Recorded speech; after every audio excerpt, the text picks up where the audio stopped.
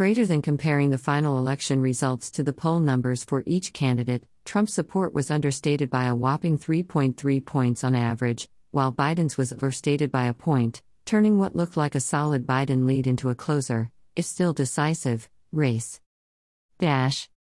Impossible to say why 2020 polls were wrong. National surveys of the 2020 presidential contest were the least accurate in 40 years, while the state polls were the worst in at least 2 decades, according to a new report. Joe Radel/Getty Images. By Stephen Shepard. July 18, 2021. Greater than the politicization of polling during the Trump era, including the feedback loop from the former president, who has falsely decried poll results he doesn't like as fake or deliberately aimed at suppressing enthusiasm for answering polls among GOP voters, appears to be skewing the results, with some segment of Republicans refusing to participate in surveys.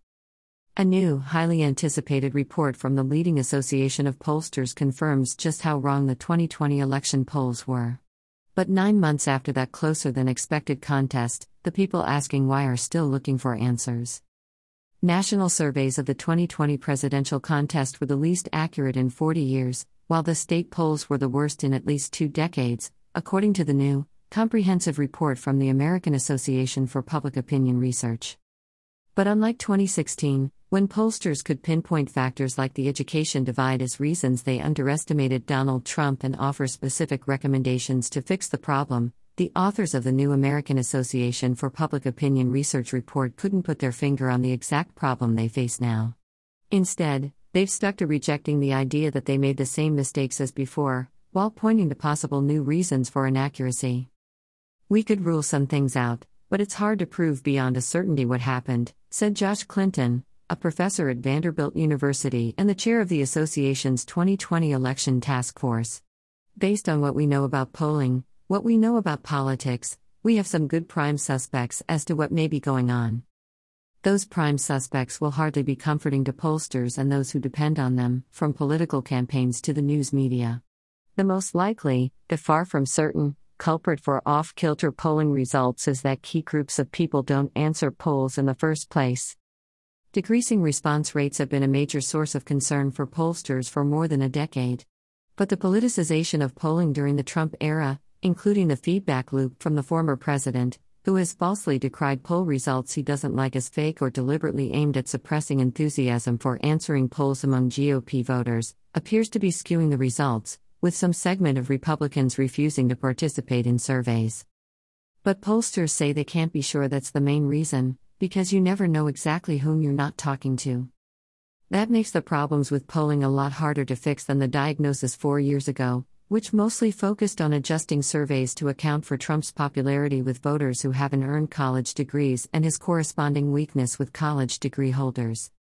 Greater than polling earned a failing grade. While the national polls were the worst in 4 decades, the state-level polls of the presidential, Senate and gubernatorial races were as bad as they'd been as far back as there are records, 20 years. It seems plausible to the task force that, perhaps, the Republicans who are participating in our polls are different from those who are supporting Republican candidates who aren't participating in our polls, Clinton said. But how do you prove that? The task force's first job was to evaluate the performance of the 2020 public election polls. On that measure, polling earned a failing grade. While the national polls were the worst in 4 decades, the state-level polls of the presidential, Senate and gubernatorial races were as bad as they'd been as far back as there are records, 20 years. According to the report, national polls of the presidential race conducted in the final 2 weeks of the election were off by an average of 4.5 percentage points, while the state polls were off by just over 5 points. Most of the error was in one direction. Looking at the vote margin, the national polls were too favorable to now President Joe Biden by 3.9 points, and the state polls were 4.3 points too favorable for Biden. Most of the error came from underestimating Trump's support as opposed to overestimating Biden's. Comparing the final election results to the poll numbers for each candidate, Trump's support was understated by a whopping 3.3 points on average, while Biden's was overstated by a point, turning what looked like a solid Biden lead into a closer if still decisive, race. It wasn't just a Trump effect, either. The polls of Senate and governor's races were off by an even greater margin, 6 points on average. Within the same state, polling error was often larger in senatorial contests than the presidential contest, the OPRA report reads. Whether the candidates were running for president, senator, or governor, poll margins overall suggested that Democratic candidates would do better and Republican candidates would do worse relative to the final certified vote. No one methodology performed head and shoulders above the others. According to the report, there were only minor differences whether polls were conducted on the phone, over the internet, or using a mixed methodology, including text and smartphone apps, or whether they contacted voters randomly versus off a list of registered voters. Every mode of interviewing and every mode of sampling overstated the Democratic-Republican margin relative to the final certified vote margin, the report said. After the 2016 election, OPRA's autopsy blamed that year's polling errors on a number of different factors. First, the organization said, a larger than usual number of undecided voters measured in polls flocked toward Trump disproportionately at the very end of the race, giving him an advantage that would be impossible to measure beforehand. But 2020's error can't be blamed on late deciders. Only 4% of voters weren't behind one of the two major candidates in state polls conducted over the final 2 weeks, and exit polls suggest late deciding voters split roughly evenly between Biden and Trump.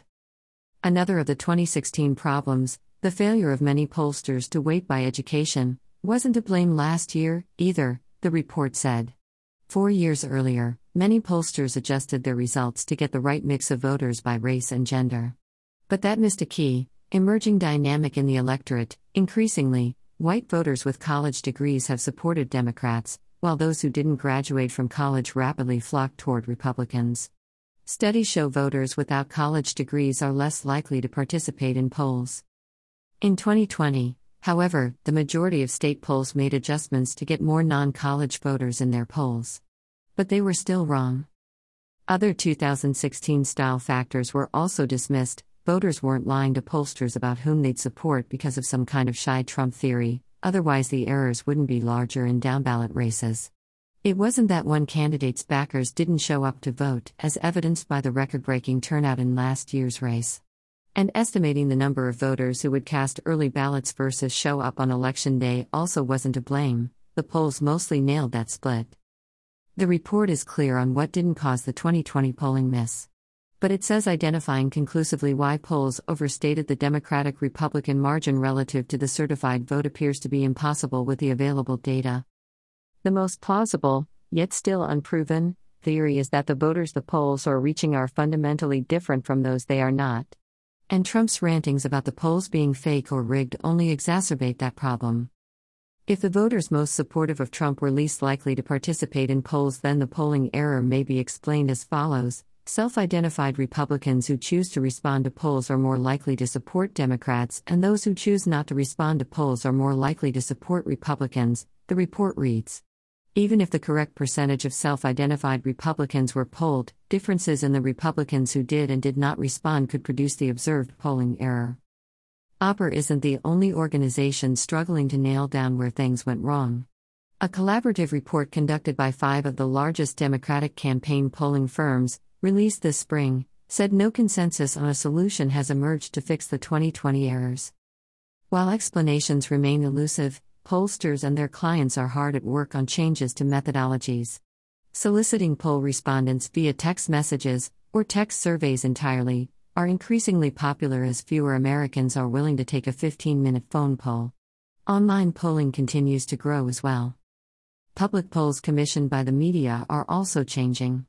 NBC News and The Wall Street Journal terminated their more than 30-year-long polling partnership late last year, a Wall Street Journal spokesperson confirmed to Politico. The two news organizations had long worked with a bipartisan pair of major polling firms on regular phone surveys.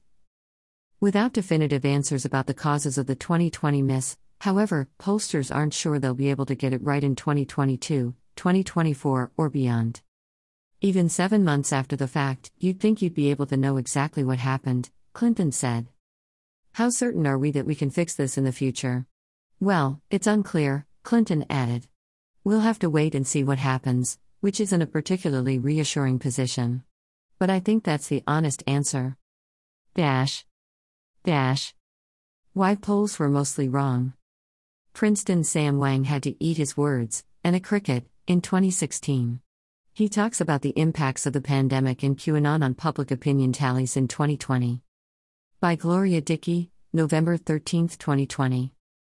In the weeks leading up to the November 2016 election, polls across the country predicted an easy sweep for Democratic nominee Hillary Clinton. From Vanuatu to Timbuktu, everyone knows what happened. Media outlets and pollsters took the heat for failing to project a victory for Donald Trump. The polls were ultimately right about the popular vote. But they missed the mark in key swing states that tilted the Electoral College toward Trump. This time, prognosticators made assurances that such mistakes were so 2016. But as votes were tabulated on November 3, nervous viewers and pollsters began to experience a sense of déjà vu. Once again, more ballots were ticking toward President Trump than the polls had projected. Though the voter surveys ultimately pointed in the wrong direction for only two states, North Carolina and Florida, both of which had signaled a win for Joe Biden, they incorrectly gauged just how much of the overall vote would go to Trump in both red and blue states. In states where polls had favored Biden, the vote margin went to Trump by a median of 2.6 additional percentage points. And in Republican states, Trump did even better than the polls had indicated, by a whopping 6.4 points. 4 years ago, Sam Wang, a neuroscience professor at Princeton University and co-founder of the blog Princeton Election Consortium, which analyzes election polling, called the race for Clinton. He was so confident that he made a bet to eat an insect if Trump won more than 240 electoral votes, and ended up downing a cricket live on CNN. Wang is coy about any plans for arthropod consumption in 2020, but his predictions were again optimistic. He pegged Biden at 342 electoral votes and projected that the Democrats would have 53 Senate seats and a 4.6% gain in the House of Representatives. Scientific American recently spoke with Wang about what may have gone wrong with the polls this time around, and what bugs remain to be sorted out. An edited transcript of the interview follows. How did the polling errors for the 2020 election compare with those we saw in the 2016 contest? Broadly, there was a polling error of about 2.5 percentage points across the board in close states and blue states for the presidential race. This was similar in size to the polling error in 2016, but it mattered less this time because the race wasn't as close. The main thing that has changed since 2016 is not the polling but the political situation. I would say that worrying about polling is, in some sense, worrying about the 2016 problem. And the 2020 problem is ensuring there is a full and fair count and ensuring a smooth transition. Still, there were significant errors. What may have driven some of those discrepancies? The big polling errors in red states are the easiest to explain because there's a precedent. In states that are historically not very close for the presidency, the winning candidate usually overperforms. It's long been known turnout is lower in states that aren't competitive for the presidency because of our weird electoral college mechanism. That effect, the winner's bonus, might be enhanced in very red states by the pandemic. If you're in a very red state, and you're a Democratic voter who knows your vote doesn't affect the outcome of the presidential race, you might be slightly less motivated to turn out during a pandemic. That's one kind of polling error that I don't think we need to be concerned about. But the error we probably should be concerned about is this 2.5 percentage point error in close states. That error happened in swing states but also in Democratic trending states. For people who watch politics closely, the expectation was that we had a couple of roads we could have gone down on election night. Some states count and report votes on election night, and other states take days to report. The polls beforehand pointed toward the possibility of North Carolina and Florida coming out for Biden. That would have effectively ended the presidential race right there. But the races were close enough that there was also the possibility that things would continue. In the end, that's what happened. We were watching more counting happen in Pennsylvania, Michigan, Wisconsin, Arizona, and Nevada. How did polling on the presidential race compare with the errors we saw with Senate races this year? The Senate errors were a bigger deal. There were 7 Senate races where the polling showed the races within 3 points in either direction. Roughly speaking, that meant a range of outcomes for between 49 and 56 Democratic seats. A small polling miss had a pretty consequential outcome because every percentage point missed would lead to, on average, another Senate seat going one way or the other. Missing a few points in the presidential race was not a big deal this year, but missing by a few points in Senate races mattered. What would more accurate polling have meant for the Senate races? The real reason polling matters is to help people determine where to put their energy. If we had a more accurate view of where the races were going to end up, it would have suggested political activists put more energy into the Georgia and North Carolina Senate races. And it's a weird error that the Senate polls were off by more than the presidential polls. One possible explanation would be that voters were paying less attention to Senate races than presidential races and therefore were unaware of their own preference. Very few Americans lack awareness of whether they prefer Trump or Biden. But maybe more people would be unaware of their own mental processes for, say, Republican incumbent Thom Tillis versus Democratic challenger Cal Cunningham in North Carolina's Senate race. Because American politics have been extremely polarized for the past 25 years, people tend to end up voting a straight ticket for their own party. Considering that most of the polls overestimated Biden's lead, is it possible pollsters were simply not adequately reaching Trump supporters by phone? David Shore, a data analyst, who was formerly head of political data science at the company Civis Analytics, recently pointed out the possibility that people who respond to polls are not a representative sample. They're pretty weird in the sense that they're willing to pick up the phone and stay on the phone with a pollster. He gave evidence that people are more likely to pick up the phone if they're Democrats, more likely to pick up under the conditions of a pandemic, and more likely to pick up the phone if they score high in the domain of social trust. It's fascinating. The idea is that poll respondents score higher on social trust than the general population, and because of that, they're not a representative sample of the population. That could be skewing the results. This is also related to the idea that states with more QAnon followers experience more inaccurate polling. The QAnon belief system is certainly correlated with lower social trust. And those might be people who are simply not going to pick up the phone. If you believe in a monstrous conspiracy of sex abuse involving one of the major political parties of the U.S., then you might be paranoid. One could not rule out the possibility that paranoid people would also be disinclined to answer opinion polls. Greater than he gave evidence that people are more likely to pick up the phone if they're Democrats, more likely to pick up under the conditions of a pandemic, and more likely to pick up the phone if they score high in the domain of social trust. In Florida's Miami-Dade County, we saw a surprising surge of Hispanic voters turning out for Trump. How might the polls have failed to take into account members of that demographic backing Trump? Pollsters know Hispanic voters to be a difficult-to-reach demographic. In addition, Hispanics are also not a monolithic population. If you look at some of the exit polling, it looks like Hispanics were more favorable to Trump than they were to Clinton 4 years ago. It's certainly possible Hispanic support was missed by pollsters this time around. Given that the presidential polls have been off for the past 2 elections, how much attention should people pay to polls? I think polling is critically important because it is a way by which we can measure public sentiment more rigorously than any other method. Polling plays a critical role in our society. One thing we shouldn't do is convert polling data into probabilities. That obscures the fact that polls can be a few points off. And it's better to leave the reported data in units of opinion, as a percentage favoring a candidate, rather than try to convert it to a probability advertisement. It's best not to force too much meaning out of a poll. If a race looks like it's within 3 or 4 points in either direction, we should simply say it's a close race and not force the data to say something they can't. I think pollsters will take this inaccuracy and try to do better. But at some level, we should stop expecting too much out of the polling data. About the author. Gloria Dickey is an environmental journalist based in British Columbia, Canada. Her work appears in National Geographic, Wired, The New York Times, and elsewhere.